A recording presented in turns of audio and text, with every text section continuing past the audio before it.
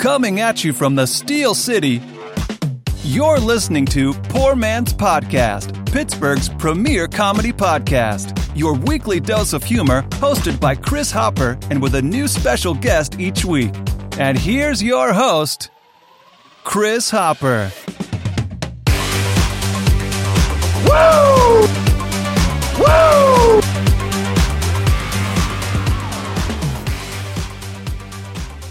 Ladies and gentlemen, welcome to the Poor Man's Podcast. I'm your host, Chris. Along with me, as always, is no one today. This is actually our first PMP one-on-one episode, Poor Man's Podcast one-on-one. It's kind of a new kind of format that I wanted to try out. It's a solo show that I am joined by one guest, and we kind of have a long-form interview.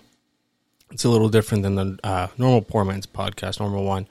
It's kind of morning kind of show in the beginning. You get the late night show at the second half with the guest. This is a little bit different. This is one-on-one, like I said. So it's going to be long form. It's more of a conversation than, a bunch of different people talking here and there with news and different segments. This is just a conversation. So I like having some different kind of things, trying some new formats out.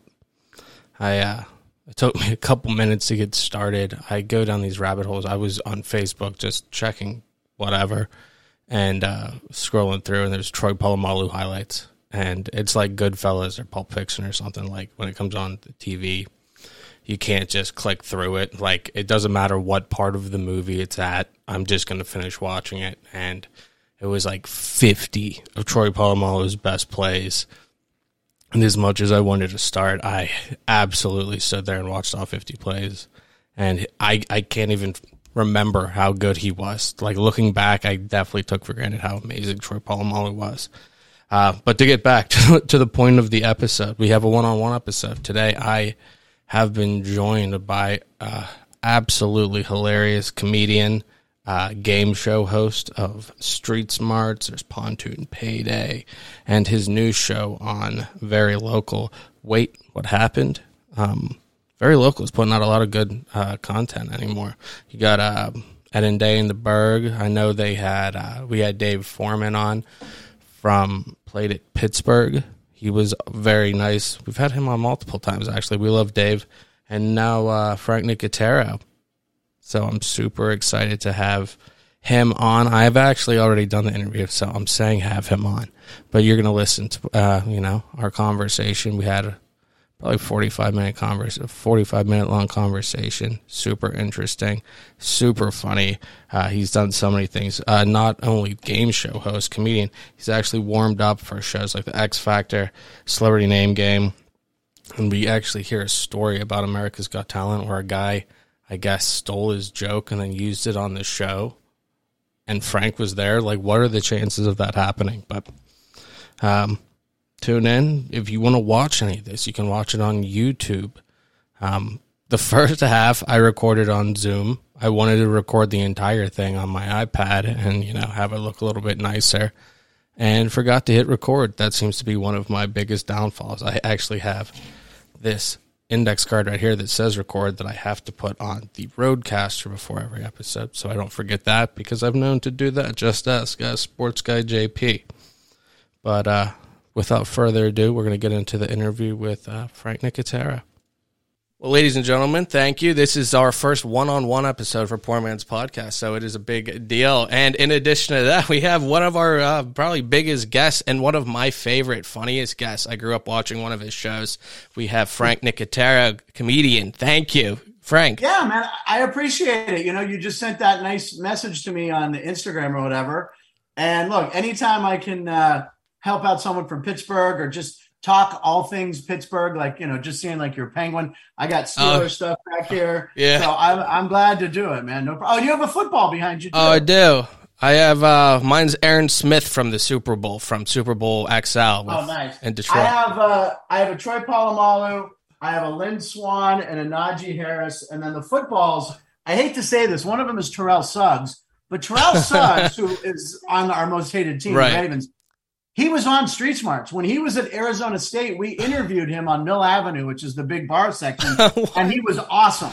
Yeah. So what we did on Street Smarts is we had Revenge Week, where the people out in the streets got to come back in and try to win money. And he came back in, and this was like 2 months before the NFL draft. So this was like 2001, maybe. And he knew he was going to get drafted high. And I'm like, man, it'd be great if you were a Steeler. He's like, nah, I'm not gonna make it that far, whatever. And then I went to Baltimore. Yeah. So I haven't seen him since, but I have a signed football from him, and I hate that he's a Raven, but he was a good guy, and he came back and did the show. I understand. He was always the best, like, antagonizer. Like, when you have the hero, Ben Roethlisberger, in this situation, going against, you needed a worthy opponent. And Terrell Suggs, Ed Reed, Ray Lewis, those guys, as much as you hate them, you kind of have to love that they were part of the story.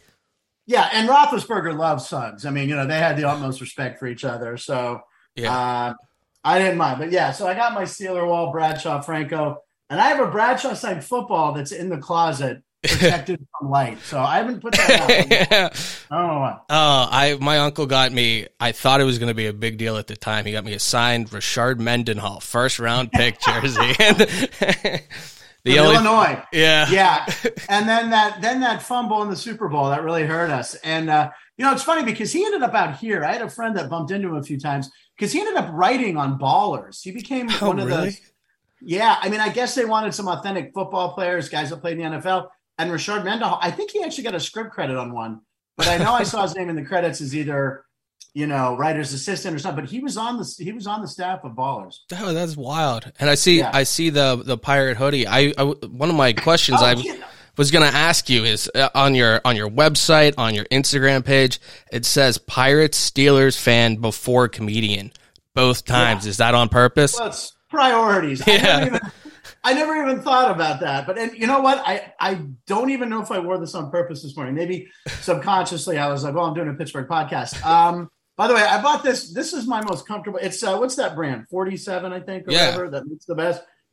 Got this at the airport. Like I was all over stores in Pittsburgh, and my mom was coming to stay with me in LA, so I was flying back with her.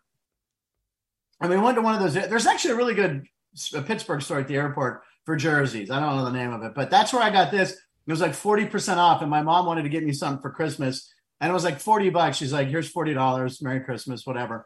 But it's like the softest, most comfortable sweatshirt I have, and it's only 60 degrees here in LA. I don't mean to be whining. I mean, I guess Pirate fan above everything else. So, watching this start has been great, but I guess that's my Pittsburgh roots shining through. Like my comedian, I mentioned third. That's funny. Yeah, for sure. The Pirates, we're all excited here, but it's also like kind of like the abusive relationship. You're like waiting for it to come back. Trust me. I mean, I used to go to 40 or 50 games a year, probably throughout the 80s and early 90s. And, I have the package, so I watch every game still. And it's been like a dream. April was a dream. Look, and we knew coming in to May they were going to hit Tampa Bay and now Toronto at home. So some tougher competition and, but still, yeah. I mean, they're still in first place because the whole Central's losing this week. I mean, the Rockies handed it to the Brewers. And I don't know how the Cardinals are 10-22, but I love seeing them in the basement. So. Oh, yeah. They're always the ones kind of like the Patriots. Yeah. You like to see them lose regardless of Pittsburgh's record. But I guess third on that list, we have comedian. So we have you here on the 5th, but the 4th yesterday, or whenever you hear this, but the 4th, May 4th, it was your comedian anniversary. Yeah, I mean, most comics are going to remember the first time they step on stage. It was May 4th, 1988, at the Funny Bone on Route 51, Sawmill Run Boulevard. Okay. And it was the White Mountain Cooler comedy competition. White Mountain Cooler was like it was like a White Claw. Oh, okay. It's exactly what it was, like before Zima even. White Mountain Cooler. And then coolers were big back then, so everything old is new again. It sounds like something that if there was like a ski movie that came out now, that would be the beverage they would have. White Mountain Cooler. By the way, whoever owns that name, they should come out with them again because it was a great name. But yeah, so they had this competition, and I used to call the Funny Bone and say, like on the phone, I'd be like, I want to be a comedian. How do I be a comedian? And they'd be like, well, you gotta, and I'd like hang up. But one guy, this manager named Greg Gibson, he kept my phone number and he called me and he said, hey, look, I know you've been calling for the last year about wanting to be a comic. I mean, I was 18 or 19. He said, we're doing this open competition. You come down, you sign up, you get on. And I went down and I had my notebook and I had been writing jokes in high school. And I went up the first night and I did great. I finished in second place. I'm like, this is going to be easy. And then I got up at Graffiti, which was a club in Oakland, the next couple times and died a horrible death. But I remember May 4th, 1988 at the I think it's a furniture store now, if the building's even still there. And then I got to close that maybe a year later before but the Funny Bone moved into Station Square. And the closing weekend, the headliner was Mark Roberts, who went on to create Mike and Molly. Oh, okay. And the middle act was Drew Carey. And then I was the MC. Yeah. So the closing week was awesome. Oh, and, wow. And then I moved to LA. And then in 2000, I'm looking at houses and Mark Roberts walks down the street of this house I'm waiting to look at. And he goes, "Hey man, I know you." I'm like, "Frank Nicotero, MC." He's like, "Hey, what are you doing?" I said, "Oh, I'm going to look at this house." He goes, "That's my house." And it was his house. And I ended up buying it. He sold it to me for the list price. And his realtor was mad. She's like, "No, we're doing an open house. We're going to get above asking." He's like, "No, I always said I wanted to sell this house to someone I knew. And this kid's from Pittsburgh. I worked with him. He's getting it." And yeah, it was a crazy story. And then I see Drew all the time. I bump into him here and there. But yeah, I started 35 years ago. It's hard to believe. And it's been a long time. And that's the last, ever since then, the last job I had, I was at National Record Mart, which doesn't even exist anymore. Yeah. Record store. So I've been making a go at it for 35 years in show business. Wow, that's pretty impressive to make it, that long, to make it at all, and then to make it, with that longevity. Still trying, still plugging away, man. Is that something you always knew you wanted to do? Because, like I said, I did do some research, and I saw you were the class clown 3 years in a row. I was. If it wasn't for that damn Jackie Joyce, it would have been 4. I flew back to Pittsburgh in January. Yeah. I got a Distinguished Alumni Award from North Allegheny High School in the category Excellence in the Arts. And, after me, they gave away awards the rest of the night to people in medicine and law. And they're up there talking about, yes, I helped bring clean water to Rwanda and help stop the AIDS crisis. Meanwhile, I was up there first, yeah, I used to tell dick jokes in high school. Here I am. So it was weird to get this award, but I was totally flattered. A couple guys from the Clarks have gotten it. Yeah. Rob and Greg, who went to high school before me, but I've worked with the Clarks probably 500 times. And then a guy from the country duo, Dan and Shay, went to North Allegheny. So it was cool to get. And Joey Porter Jr. went to North Allegheny, just drafted by the Steelers. So he'll probably get one of those in 15 years. Yeah, I hope so. Yeah. I hope it's not the Artie Burns kind of situation. Yeah. Right. Oh, yeah. But, I guess you're all at the peak, the pinnacle. Even the surgeons that went on after you, they hit the highest standard, and maybe you did in excellence in art. Yeah. I was, yes, I did know. Back to your question. Yeah. I was the class clown 3 years in a row. Jackie Joyce was this kid who, I think he won freshman year, and then I took it 3 years in a row. Yeah. But I was second place. I was pissed. So I had to work on my material and get funnier. Yeah. It was like, I looked at it as a challenge. But I always kind of knew I wanted to be a comic. My fallback was going to be sports broadcasting. Mm-hmm. There was times where I used to go to the Pirate games, and I brought a tape recorder and would sit in the upper deck and do play-by-play, which those tapes are probably in one of these bins right here, this blue bin, if you can see it. But a huge sports guy, and I ended up doing some stuff related to sports. But I think comedian was always the thing I wanted to do. So I didn't do great in high school. I was a B student, maybe at best. And and then started. I went to Duquesne for a semester, dropped out, and then started stand up on May 4th, '88. And here we are. I went to Duquesne for most of a semester and then didn't go back either. So my nephew's going there. I haven't been on that campus since the last day I took a test. It was a Bible class that was for curriculum. So it was December. It was right around Christmas, and I was in the back of the room. And I remember I had a pen in my hand, and I filled in the last one. And I set the pen down, and I looked around the class, and I went, this is the last test I'm ever going to take. Like, I knew. That's how much I knew. I was like, this is it. And I went in, and I handed the test in. And then, 6 months later, May 4th, started stand-up. Then fall rolled around. My parents were like, what's going on?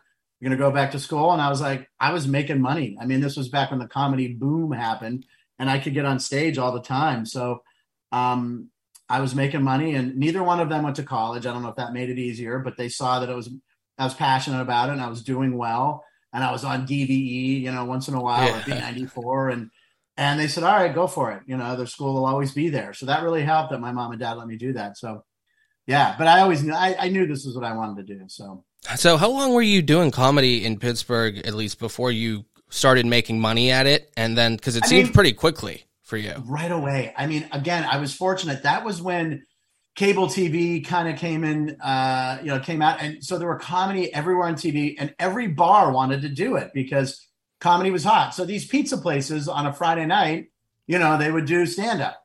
Yeah. And the comics, I could make 20 or 30 or $40, right? And I was working for a week at National Record Mart, and minimum wage, I think, was $3.35. So I'd work like 25 hours, 30 hours, and I'd take home $70. Yeah. So it was like, and taxes out, and this stuff was like, and the money I was making at these bars and restaurants was under the tables, cash. I'm like, wait. So I could make like $200 a week, and I was 19, and that was huge money. Yeah. And but the key was, it wasn't about the money. It was there were so many places doing it, and I got to know comics like, oh, call this guy. And I could get up so much, and because I got up on stage 4 or 5 times a week, then I started emceeing at the Funny Bone, which ran shows Wednesday through Saturday or Wednesday through Sunday, and you're doing 8 shows. So you could get, if you were good, you got a lot of stage time, and you could get good quick, fast. And then all of a sudden I did my first road week in Columbus, Ohio, Funny Bone. And the middle act was Ron White. Oh, wow. And I was in the condo with Ron White, and I go up, and Columbus was known as the hottest room, Columbus Funny Bone for some reason. Okay. And I go up and I do my 15 minutes on a Wednesday and just kill the room. And I introduce him, and he comes up on stage, and his eyes are, he's like, where did they find you? And he ended up having me open for him at all his weeks for a lot of the Funny Bones in St. Louis and in Arlington, Texas. So I worked with Ron a lot. And this was back when he wore a cowboy hat and drank a bottle of whiskey a night, which I think he still might do. He just lost the hat. But I learned a lot from him on the road. There was a lot of guys like that on the Funny Bone circuit. I was middling. I mean, I was like, I was 20 years old, and I was middling, which, your MC does about 10 or 15, your middle does about 25 or 30, headliner does 45 to whatever. So I was doing 20, and I barely had 25 or 30 minutes, but these guys liked me. They liked the energy I brought. So they would, bring me, and I would do several weeks with Ron White, the late great guy named Ron Ramey, and all, and the Funny Bone. That night after that, the first night I did that Columbus Funny Bone, they brought me in the back room, and they said, tomorrow Mitch is going to call you. And he was the booker of the Funny Bone. And I got this glowing review. And the next day he goes, open up your schedule book. Every comedian had one. He goes, pick your weeks. And I was like, what? And they gave me like 8 or 10 weeks on the road. And it was insane. And it was like $600 a week to middle. I was 20 years old. I wasn't even legally allowed to get into these bars. Yeah. I remember I think Lincoln, Nebraska was the first one, and the girl picked me up from the airport, and Black Cat by Janet Jackson was playing. I don't know what I remember. Okay. But she looks at me, and she goes, how old are you? I go, I'm 20. She goes, 21? I go, 20. She goes, just say you're 21 so you can drink at the club all week. I'm like, yes. And, going on the road, that's where you really, you can sharpens your humor. So I was doing stand-up in Pittsburgh till early mid-90s. I'd say 93, I started making frequent trips to LA, staying with my cousin Greg and staying at his house rent-free and hitting the clubs out here. And then I got a writing job on a show that never went to the air in 96. October 6, 96 is my official LA date. I have a really good wow. And Jersey numbers. But so I fully moved out in LA October 96, but I was making trips. But it was like 7 years in LA, and I was doing commercials, and I was on the radio, and I kind of had that big fish in a little pond thing. And I'm like, all right, let's see if I'm any good. And I moved to LA. So yeah, I mean, I still go back to Pittsburgh. I mean, July 29th, I'll be at the Oaks Theater in Oakmont, which is a big show I'm doing. And I'm going to use a lot of film clips and videos, something I've never done before. Okay, yeah. Big screen. So I still come home 2-3 times a year to do these little theaters and, catch pirate. I scheduled around pirate. Yeah, that sounds about right. Scheduling your work around the Pittsburgh. Yeah, I think they're playing the Tigers that week. So that works out. I saw that you had when you were younger, you would stay up watching Johnny Carson, David Letterman, and it said some things like that. And then you got into game shows. Do you think you were influenced by some of those guys as a game show host? Well, just to be a host? Yeah, Carson was originally a game show host before I did The Tonight Show. And what I would do is I had a black and white TV in my room, and I would turn the brightness all the way down. So the light wouldn't emanate from under the door, so my parents wouldn't know I was awake. And I'd have the volume real low, or I might have even put in like a little earpiece or something. And I'd watch Carson and Letterman if I could. I probably couldn't make it to Letterman because I was too tired. But I learned how to host. I learned how to, talk questions, listen to people.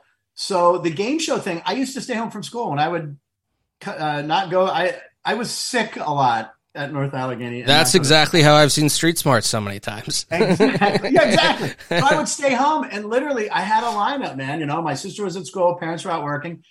And I would literally watch, Sale of the Century, these old Joker's Wild, and then Price is Right, of course, from 11 to 12. Yeah.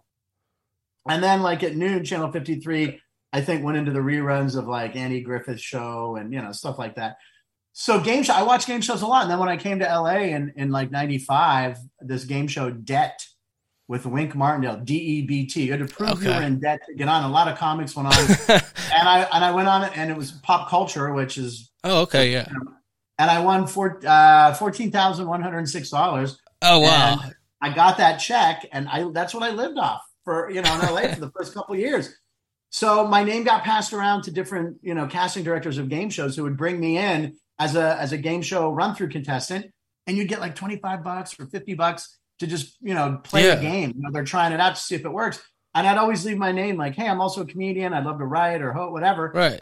And someone called back and said, hey, we're doing this show, do you want to submit some writing? And I did, and I got the job, and that's what started this crazy trip on game shows. So I watched them a lot as a kid, and now this new one that I'm hosting, Wait, What Happened, on Very Local, the streaming app Very Local, which is free to download. Premiere was Wednesday, May 3rd. First episode's out there. New episode every Wednesday for 8 weeks. First 4 episodes were shot in Pittsburgh. Second 4 Orlando.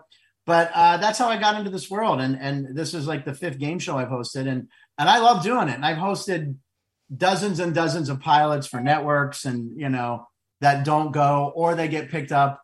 Like an example, I did one, Singing Bee, and I hosted it. It was great. They're like, you were great, but we're going to hire Joey Fatone from NSYNC. Yeah. And I would get mad, because I just come off Street Smarts. I'm like, look, people know me as a host. I'm like, this is bullshit. I'm out of here. Then they'd go, but we want you to train Joey how to host. We want you to teach him how to host. Be the host whisperer if you want to be like, no way am I doing this. They're like, we'll pay you this much money. I'm like, I'll be there Monday. So yeah, and that happened several times. I worked with Niecy Nash, trying to host Whisperer her and Dan Cortez, Pittsburgh guy. So it was just like, so I've stayed in the game show world, and once in a while opportunities pop up like this, and right place, right time, and literally they go, it's a game show, man on the street, filming in Pittsburgh.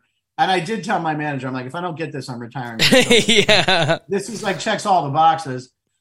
And I did an audition via Zoom, and they called even, right after. They're like, yeah, he's the guy. So, it's fun to do again. It's fun to be on the streets. It was great shooting in Pittsburgh, obviously. So, and it's a fun show. People can win some money. And it's very entertaining to watch. It's got a good play along factor at home. I did. I watched the first episode. It was very fun. My girlfriend watched it with me.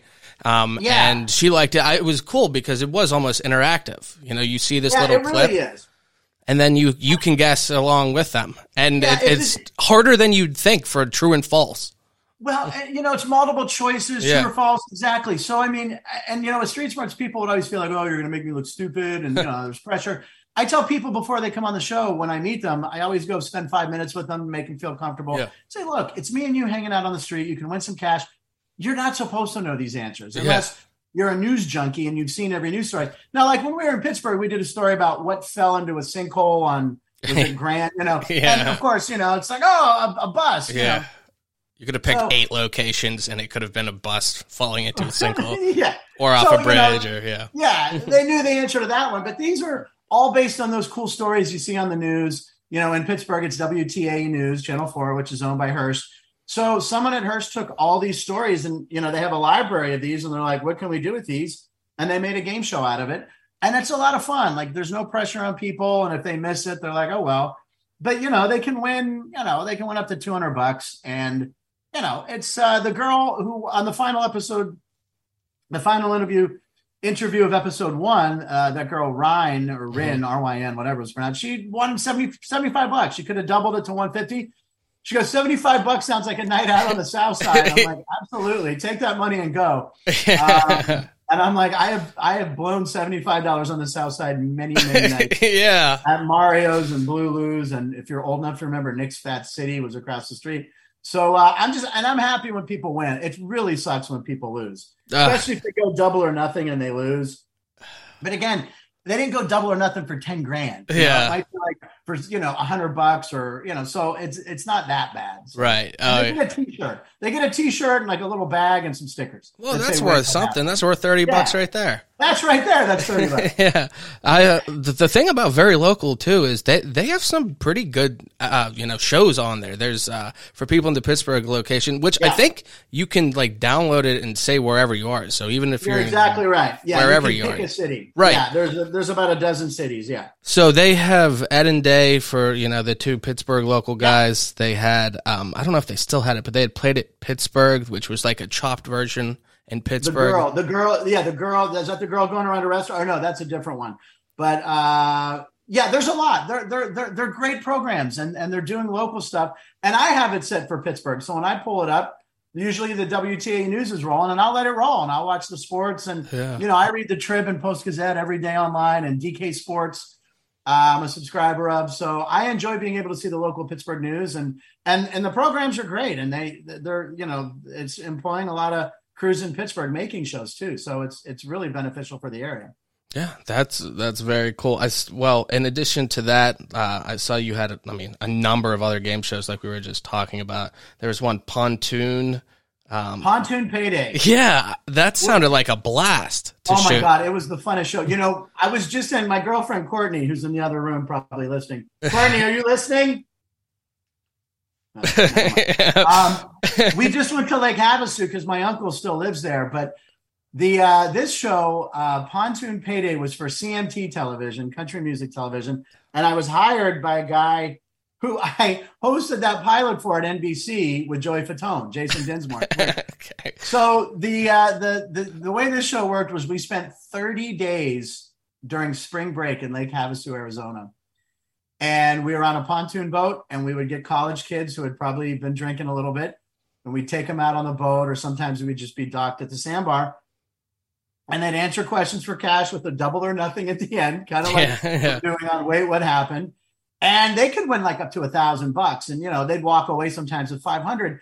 And just think about that, winning 500 cash on spring break. I mean, we financed their whole trip, And we shot 30 days, and we'd shoot. I think we did 4 days a week with 3. I think we shot Thursday through Sunday, and then we'd have Monday, Tuesday, Wednesday off. Me and the crew, and there was like 30 of us, and it was a blast. That show, and Jason, who ran CMT at the time, he goes, "Man, the scheduling people really messed that up." He goes, "That show should have ran for years," and because it was really funny, and I was hired by Sally Ann Salsano, who's famous for creating Jersey Shore and all those spinoffs and everything.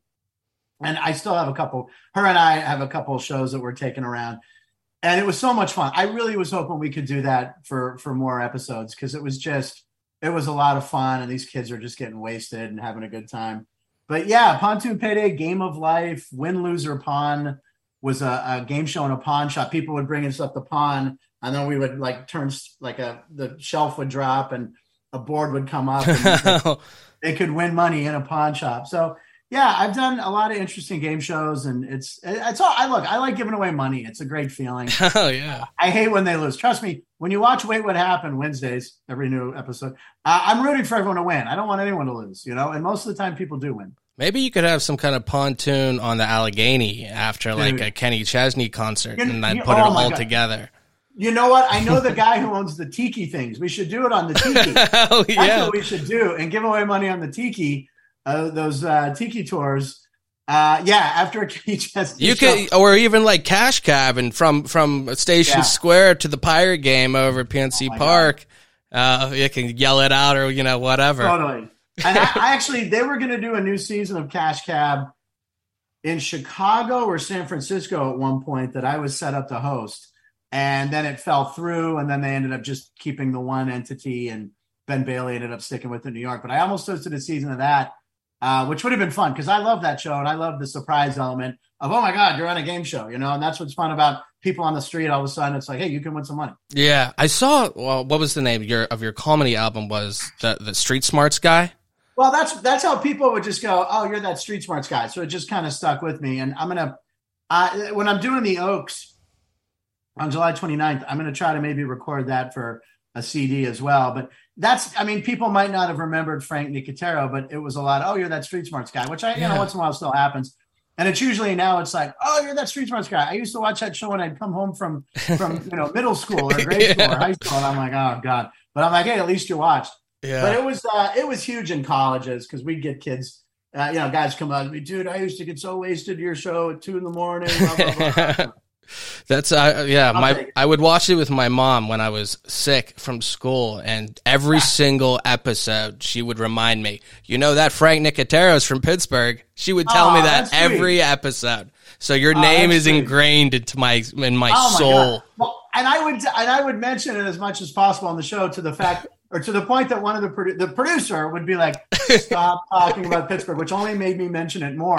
And it was funny because we didn't shoot in Pittsburgh for the first 3. We did 5 seasons. We didn't shoot there till I think season 3. And I was begging them. We had been to Hawaii. We'd been to Minneapolis, St. Louis, Miami, New York. Chicago was probably our biggest market because WGN Superstation would air the show like twice a day at 3. They showed at 3 p.m., I think, and then 11 p.m. But I begged them to Pittsburgh. Now, we didn't have a great time slot in Pittsburgh. I don't think we were on until 1 a.m., which always bummed me out. Excuse me. I'm like, they're like, well, why do we need to go to Pittsburgh? I'm like, you have no idea of the characters that live in Yeah.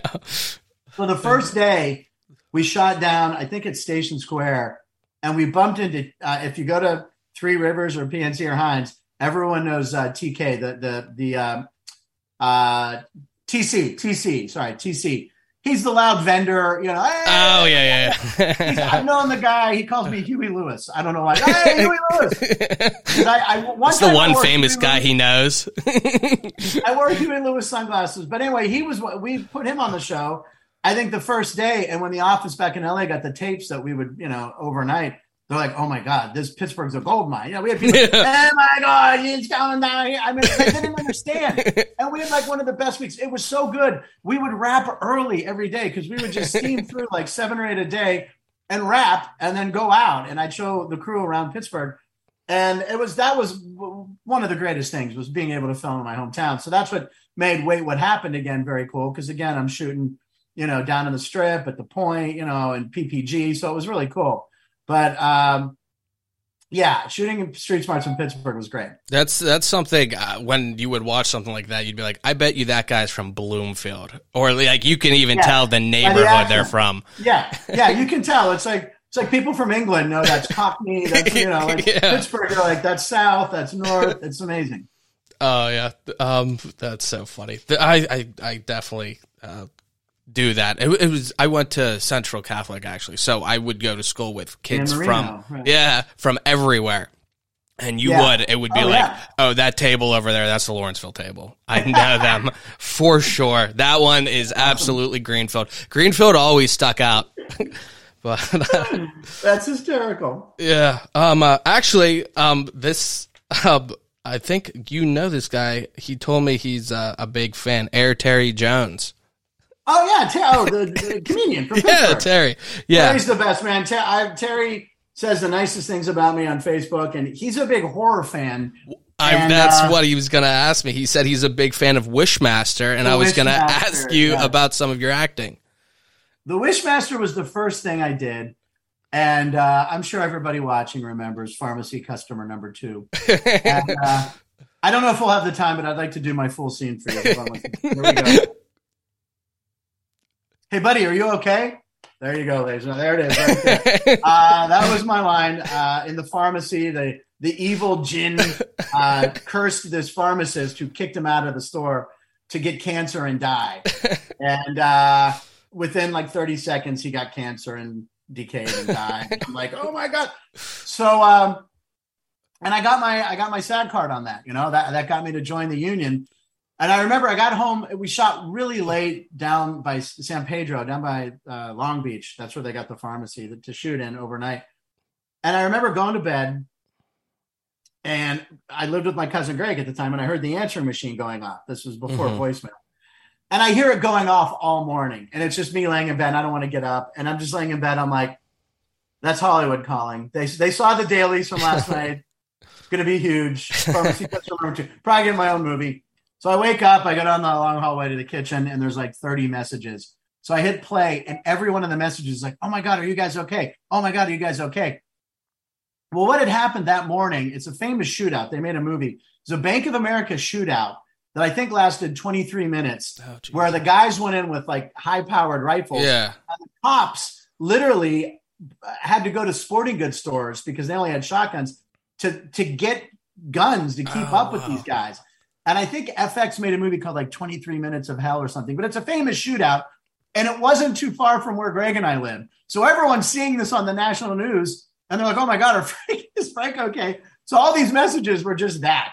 But yeah, that segued into I've been in a couple other horror movies and a couple TV things. The thing I'm most proud of is Greg wrote and directed an episode of Creepshow, season 2, the holiday special, where there's evil Santas. And it's really the funnest thing I've done acting wise. And it's with Adam Pally, who's a funny actor, and Anna Camp from the Pitch Perfect movies. So that's on the Shudder app, which is AMC streaming service. But yeah, and some commercials and stuff. So, always trying to audition and hustle. I mean, you're in LA and it's tough. There's 1,000 people that want, those 10 jobs. So it's a nonstop hustle. And now you don't even really go out and audition anymore in rooms because you just really audition online. So, I had a commercial audition on Monday, and the thing with commercial auditions is, it's like 2 or 3 lines for, Doritos or whatever. And you do it and you nail it. You do good, but you also know 50 other guys are going to be just as good. It's 3 lines, Joey Fatone. Exactly. Exactly. Yeah, right. You never know. But getting back to Terry always loved Wishmaster, and he'll post that picture on Facebook. I've seen it. I didn't know that's what it was from.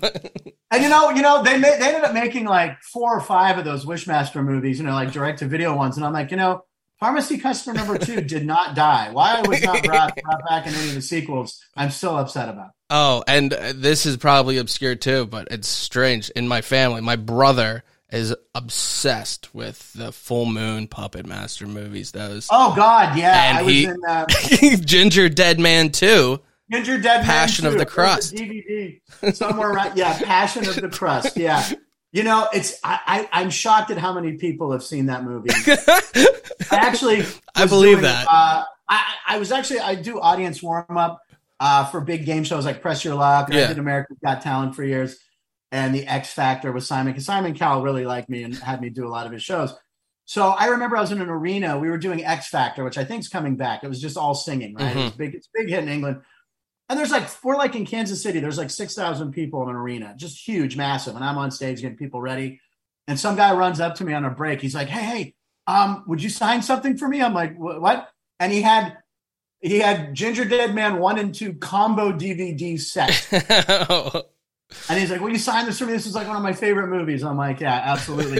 And then I was somewhere on the road, might have been in Florida, and I was at a 7-Eleven and they had a discount bin. And there, as I'm standing in line, is the Ginger Dead Man 2 patches. And I'm like, I'm in this movie. I'll just take the egg salad sandwich and cheese it. Everybody says that who comes through here. I can't believe that. Yeah, that's another, and that I think that's streaming somewhere on Amazon, maybe. There's a couple other. Act Your Age is another low budget movie I was in, so they're out there. I can't believe someone actually knew Ginger Dead. Yeah, he is. He's a fan. I remember he did. He sent in money to the thing to be listed as a producer on one of the Full Moon movie, Evil Bong, or who knows what it was. But yeah, he's a giant fan. Did you like doing warm up for the shows that you were on? I really enjoy. America's Got Talent. I started on that show when Jerry Springer was the host. So Oh, geez. When he passed away, Nick Cannon only had 40 kids at that point. Yeah, exactly. It was before he really got crazy. Jerry Springer was fantastic. I mean, it would be just me and him on stage sometimes, and he would just always be singing Sinatra songs, and he'd be like, "You know this one?" And I was actually named after Frank Sinatra. My dad was a huge fan. My parents got married on December 12th, which is Sinatra's birthday, so I knew them all. So Jerry loved me. He'd come up and he'd start singing a Sinatra song, and I'd say it. So he was the greatest guy. So I did it for a few years when he was there, and then he left, and then I came back for a couple years when Nick was there, and I left, and I came back and did a year with Tyra Banks, which was very forgettable, and then not the most pleasant person. And then I did a bunch of episodes of Terry Crews, who's the nicest guy in the world. So yeah, I love getting out there with those big crowds, and it's fun. And like some bigger game shows, Press Your Luck, I would do, or Card Shark. So I haven't done. I was supposed to do Pressure Luck, which is hosted by Elizabeth Banks. So I was supposed to do it the second week of March, and I started getting sick the week before, and I'm like, okay, I'm fine. I'll be ready. And then the night before, they make you take a COVID test, and I tested positive for the first time. Oh, no. I didn't have COVID, so I missed the 4 days, and that was the only 4 days the show was shooting, and I couldn't do it because of COVID. And then I don't have anything scheduled for warm-up until probably summer. So that was a real bummer because I like working with her. She's really cool. And I like the show because they give away so much money. So I do like doing it. I'm kind of fortunate that I can kind of pick and choose different shows. I don't do them all, but the ones I do, it's fun work. Gives me a chance to try out some new jokes I might have written down. And I'm in front of a crowd of, anywhere from 2,000 to 1,000 people. And, also because I've hosted and produced game shows, they like having me because I know exactly what to tell the audience and everything. So yeah. It's fun to do. I mean, I don't know when I'm doing it next. I think in July or something. So, but if something comes up, I'm always open to it. I mean, got to make a buck, got to pay the rent. Yeah, for sure. Terry was telling me, I guess somebody used a joke of yours on the show. Yeah. A comedian named Greg Wilson. I was at AGT. And okay. I will tell the story. I saw his name on the sheet because I would always look at the schedule, and I saw he was on, and I knew his act was pretty dirty. And it's like, how's this guy doing? Yeah. So I went to the executive producer, Jason. I go, oh, this guy's on after lunch today, and he goes, yeah. He goes, he's got this really funny bit he's doing. I'm like, okay. And I'm in the back of the room, and he starts doing it, and I'm like, are you kidding me? So after he finishes, I ran up to the side of the stage, the judges table, and Howard Stern and Howie are there. And Howie can tell something's wrong. And Howie looks at me, and I go, that's my bit, And Howie goes, yeah. And he goes to the guy's standing on stage, and he goes, this isn't set up at all. He goes, but we have our comedian here, Frank Nicotero, and he's pretty sure that's his bit. And I guess the odds of me being there are 1 in a million. Right. And then him stealing this bit. And it's a bit I started at the Funny Bone at Station Square. It's about a guy and a girl in a car having an argument that you've seen a million times. And, it's a pantomime bit. I don't speak. It's all acting it out. Uh-huh. And it's like a trademark bit of mine that I would close with on the road. I had done on TV. So it wasn't like, and he did it exactly. Yeah. So I'm flipping out. And they vote yes, and they put him through, and everyone, and the producer runs over and goes, what are you doing? You're disrupting the show. Like and I go, I don't care. This is bullshit. So I go to the back where I stand. I'm like, no, I'm going backstage. So I go backstage and he's being interviewed, and I go, hey, what the hell, man? Who's that? And I start kind of walking at him, and the stage manager helped me back, which I find out the next day it was the woman stage manager who barely had to hold her arm to hold me back. But I was really upset. And then I posted about it. I ranted on Facebook about it. And NBC wanted to fire me because I was divulging show information, which, you sign an NDA. And I'm like, I don't care. But Fremantle, the production company, who I had done 1 million pilots for hosting or warm-up, said, no, we're keeping them. And Howard Stern came up to me the next day. He goes, hey, they showed us you doing that bit backstage. I had recorded at the Ice House or the Comedy Magic Club here in L.A., and it was the same. And they go, yeah, don't worry. He's not going through. So there's a stage back then when AGT would go to Vegas week, and they would bring back some contestants after they reviewed some tapes that they had put through but weren't strong enough. And he was on stage with a bunch of them.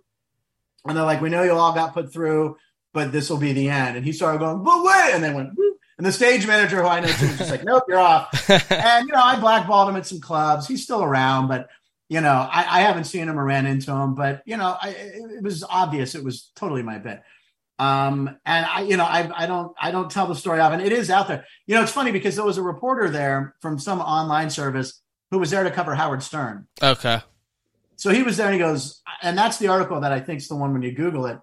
He's like, I was there just to kind of be there and see Howard and everything. And this almost seemed fake, and I'm like, it's not, so I'm just happy I was there to see it. That's or he insane. might have gone on TV with this bit that was mine. And, I heard some stories from other comics, that have told me he had stolen jokes from them before. So, I felt vindicated and I held on to my job and he got kicked off the show. So, yeah, it all worked out. That's one of those things like kind of, you see that with Carlos Mencia, kind of stuff like that.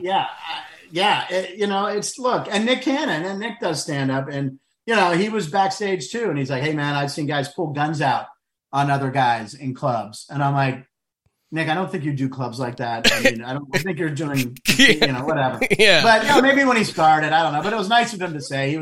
Nick was always cool with me. So, that's that story. It was crazy. And I almost got fired, but I didn't. So. Yeah, well, that's the best kind of story then. Yeah, exactly. Right. I win and win. Yeah, absolutely. So I guess one of my last questions that I really wanted to ask you with Street Smarts, you've been doing it you did it for 5 years with over 700 episodes. How many? 760, I think. 760 or 790. It was. We did 170, 170, 150, 150, 130, 130. So 340, 640, 790, I think, or 770, somewhere around there, almost 800. Yeah, it was an insane number. What was kind of the shooting schedule for that? We did Wednesday through Sunday. We would go to towns, let's say we go to Miami. Mm-hmm. We would the crew would go set up around, let's say 10 a.m. and our recruiters would go out looking for people. I mean, they'd have these cards that said Street Smarts and they would test people. Hey, do you want to be on TV? They would always look for like the loudest person in a group, right. Like with personality. Do you want to be on TV? All right, come over here with me alone. And they'd ask him these test questions. And it was like 10 questions. According to the song, where did Tony Bennett leave his heart? Whatever. Yeah. Or, what's the fourth letter of the alphabet? Stuff. And they get passed on to a senior recruiter who would then make the decision if they would get on the show or not. And we were very selective because, you wanted personality. You need them to miss half. But even sometimes people that would get all of them right, they were very attractive or they were very funny. And we'd put them on. So by the time they got to me, and by the way, I'd get a call at like noon. They're like, all right, we're ready. We got our first person. So I'd be able to take a cab down and come down and just go right on. And each script was about 33 questions, and it was broke down with pop culture, history. Each script was strategically put together. So everybody's almost going to miss, of the 33 questions, 5 or 6. Right. We wanted people to miss half. I mean, we wanted that nice mixture because you wanted to, because you have to then compile a show because it's 3 people on the same script. So for each episode, there was a script of 33 questions. And, like I was saying, if there was like a really good looking girl or guy and they only missed 5 or 6, we would maybe front load the first question of the show with them missing one. Mm-hmm. So now they're like, oh, they're stupid. And then they might get 4 in a row, right? Because we had to build the show around them because they only missed a few. So, but each interview would take, 25 minutes. If they were really funny, I'd really try to stay with them even longer and get as much comedy as we could out of them. We'd do 4 or 5, take a lunch break, do another 3 or 4, wrap. When we would do Vegas, we wouldn't even start till 3 or 4 p.m. We wanted to go till midnight or 1. Yeah. So we would do 3 weeks in Vegas. We were like vampires. So you wrap at 12 or 1 and you're like, all right, let's go back to the room. And then we'd all call each other on the hotel. But why are we let's go out. We'd go out till Vegas. And you go out till 4 or 5 a.m. And because, I didn't have to be on set till 3, right. So for 3 weeks you're on the schedule. And I remember the one time I was really hot. I was at the Imperial Palace playing blackjack by myself. It was about 6 or 7 a.m. I'm making my way back to the hotel. I slam the cab door. Another cab pulls up, and it's our producer. And he goes, good morning. And I'm like, you're out too. He's like, all right. He goes, I'll see you in 8 hours, whatever. Yeah. But it was a great schedule. So, but most cities that weren't Vegas, yeah, I mean, we'd shoot an 8 or 9 hour day. But sometimes if we were really hot, we would just say, hey, look, let's do 8, cancel lunch. just go straight through. If they were like, if you're up to it, Frank, I'm like, let's do it. If it wasn't 100 degrees out, we were in St. Louis under the arch with humidity, and I almost passed out like 3 times. But normally, if we could do 7 or 8 right in a row, which is like 4 or 5 straight hours, we would just stop, then go out to lunch, and then we'd be wrapped 4 hours early. So we tried to do that. But it was 3 weeks on the road, and then come back and do studio shows. Tapes to show the wraparounds in the studio 3 or 4 days a week. And that was like, we would do that January to like May. And it was a lot of work, a lot of schedule, but I mean, it was the best, and especially the later seasons when we learned how to, the first season took forever to shoot because we didn't know what we were doing. It was a learning process, and the crew kept getting bigger and bigger because we realized we needed more people to help out. But that schedule was great, but it was 5 days on, 2 days off. We always had Mondays and Tuesdays off. We tried to do 2 weeks in big cities, so we'd have downtime to go out and have a lot of fun. Yeah, that sounds like an absolutely fun time, a great time in the career. Absolutely. I was going to ask what, I guess, your favorite part of doing that was, but you were saying earlier, just giving away money to people. Yeah, but on Street Smarts in the street, though, they didn't win any money. That was the contestants in the studio. I will always remember the bicycle handle things that you would turn. That was only season 1. Then the show was a hit, and we got electronics, and we stepped up. Oh, that's right. That's right. That was low budget season 1. I think season 2 we went to the electric ones, but yeah, those are the people who could win money. So the people in the streets really were just getting to do it to be on TV. And I remember after season 1, Warner Brothers and the executive producers are like, once this show hits the air, we're gonna have a hard time finding people because they're gonna fear that they look stupid. It became so much easier because we did the Minnesota State Fair, and people would see the signs we had set up, Street Smarts. They would run, oh my God, I want to be on TV, knowing they might look not super smart, but they didn't care. It was, the circus came to town. Right. Here's Hollywood shooting this national game show at the Minnesota State Fair. They loved to be on it. And the show got easier and better as we went on. And, we did a reboot. 3 or 4 years ago, we shot a pilot, and there's me out again in the streets with the Street Smarts Mic Cube up at City Walk, which is where we shot right by Universal Studios. And we did interviews, and they had Jeff Foxworthy hosted. They shot the wraparounds in Atlanta. I've never even seen it. Mm-hmm. And Warner Brothers was going to take it out and market it, try to sell it again. And then COVID hit like 6 months later. So I don't know if it'll ever happen. I never even saw the pilot. I heard it turned out great, but who knows? Maybe it does happen again. I don't know. Would they still use me? I would hope so, but you never know. So, everything, like I even said earlier, everything old is new again. Everything's getting a reboot. So if they wanted to do it again, it would be the perfect time to do it. I would be totally for it. Yeah, they're going to use you to just train your replacement again. Well, he was just doing the studio. They were going to have me do all the field stuff. Oh, okay, good. Which I loved. He just did the studio thing, and they wanted a big name for syndication. I was like, fine. Yeah. So, kind of are you smarter than a fifth grader kind of street smart? Yeah, which he hosted, right. So who knows? But in the meantime, I have Wait What Happened, which is similar to Street Smarts. New episodes every Wednesday on Very Local. It's free. Absolutely. Frank, I think that's all I wanted to end with. Actually, do you have any advice for any comedians locally? Because I have them on the show all the time. Is there anything you can end with them? Get up on stage. Anytime someone offers you, especially when you're starting out, even if it's no money. I remember, Jurgles used to be on Babcock Boulevard. It's now the big club. It used to be on Babcock. And I used to do a show there every Wednesday. And I'd get money, and I'd have to put 3 comics on there, and I'd end up walking out with $60, which was great. But the show would be at like 8:30 or 9, and this was early 90s when the Penguins were powerhouse. Excuse me. So there was no cover charge to get in, and people are sitting at the bar watching the Penguin game, and then they'd be like, "It's comedy time," and they'd turn the Penguin game off. God! People would lose their what the. And then I get up on stage, hey, welcome to comedy night. And it was a battle. People, because they didn't pay to get in, they don't care. Right. That's why I don't do any shows where people don't pay cover charge. Because if you don't pay cover charge, you're not going to appreciate it. For sure. And it makes a difference. That's one tip. But if you're starting out, you have to do the free shows. Anyway, So it made me better because it was the same people at the bar heckling me each week. It made me better, made me try out new material. We did reach an agreement after a few weeks to leave the Penguin games on, but mute it. Yeah. But still, I'm doing it in the middle of the joke. You're like, you scored first. Yeah. Like, I thought I was killing. I was not. Mario scored. But yeah, just get on stage, man. You get better every time. You learn something. You might do a phrase differently. You might. I do my best writing on stage. I don't write anything out verbatim. I take ideas on stage and slowly work it out and find the beats and everything. And that's the way I do it. Everyone's different. But just getting on stage as much as possible. Visibility. I mean, and Pittsburgh, I don't know how many open mic nights there are. I don't think the Improv does it anymore. Do they do an open mic night? No, not that there's probably an open mic or two you can find every day of the week, whether or not they're paying attention. You know, I went to one 2 days ago, and you have 4 people that are there, at 10. Nobody's out late at some of these places anymore. Jesus. In the late 80s, early 90s, when the Funny Bone moved to Station Square, 250 people every Tuesday night. Yeah. For open mic night. It was all us local guys, and I was on DVE, so I had some notoriety. And we would then just bring the crowd down to like Jelly Rolls or Hula Hands. Jelly Rolls was a piano bar, Hula Hands was a bar.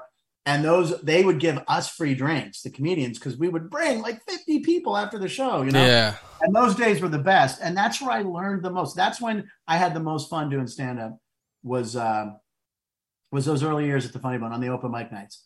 And we didn't get paid for open mic night, but it was the best time. So just get on stage, man. Just get on stage. Absolutely. Thank you so very much. Where can everybody find you? On Instagram? I'm on Instagram, TikTok. I feel I'm a little old for it, but I'm still there. Facebook. Yeah. All my handles are at Frank Nicotero, Twitter, everything. And then the show, very local, is the free streaming service. Each new episode premieres on Wednesdays. For the next 8 weeks. The first one's already out. And I'm excited the most about July 29th. Saturday, July 29th, they'll be at the Oaks Theater in Oakmont. It's a beautiful theater, and they have this huge screen. And when I come home, I try to do as much new material as I can because a lot of my friends come out. But this time, I'm using a lot of clips from home movies and old things I've done. So it's going to be a different show. It's a multimedia experience on July 29th. So please come to the Oaks. People could come out then. It's going to be a great show. Absolutely. Thank you. One more time, Frank Nicotero, thank you. And You're welcome. Absolutely. How about that, Frank Nicotero? I'm so excited to have him on. He was the first one-on-one guest, like I said. I hope to keep doing these. I don't know that I'm going to do it every week. I'm going to do it when it's right and when I find somebody I really want to talk to and I feel like I can have a long conversation with. But I'm happy to kick it off with Frank. He was so nice. I actually talked to him for a little bit afterwards, too. And beforehand, he was talking about where he went to get his driver's license test. And I can't remember where he said, but he was like, I went there to get the easy one. And I remember in high school going to Penn Hills, and I definitely failed the first time because that Edgar Snyder-looking dude who sucked, he definitely was just looking for a reason to fail kids all the time. And then they were like, go to New Kensington. So I ended up going to New Kensington, which was way further away. But I did pass. But yeah, it's so strange. It's so funny that's what he remembers. Super friendly guy. And I'm so happy that he kicked it off, the one-on-one, the PMP one-on-one. So tune into the regular Poor Man's Podcast every Monday. You can watch it, too. You can watch it on YouTube. You can watch it streamed live on YouTube. I do a lot of, pictures and multimedia, and I'd like it if somebody watched it and didn't waste the time. So tune in for that and subscribe, tell your friends, and thank you for listening. All I'm going to say is I'm so happy that I was allowed to be part of your day. Thanks for listening. Thanks for listening. We hope you had a good time. If you did, be sure to subscribe to the show to catch the latest episodes and share with your friends. We can't promise not to embarrass you. And if you just can't get enough, follow us on Instagram at Poor Man's Podcast 412, Twitter at Poor Man's Pod 412, and Facebook. This is Pittsburgh's own Poor Man's Podcast signing off. See you next week. In my opinion, that sucked.